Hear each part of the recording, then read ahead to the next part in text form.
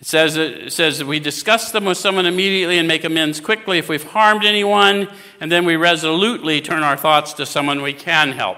I like to point out to you that there is nowhere in the steps that suggests that I can help me. I've already admitted powerlessness to help me. But I have found I am or can be uniquely useful to you. Because while I can't see my own plight because of my limited ability, my delusion, I can clearly see your plight. So if I will ask for power to assist you, I'll receive the power I need because I'm offering it to you.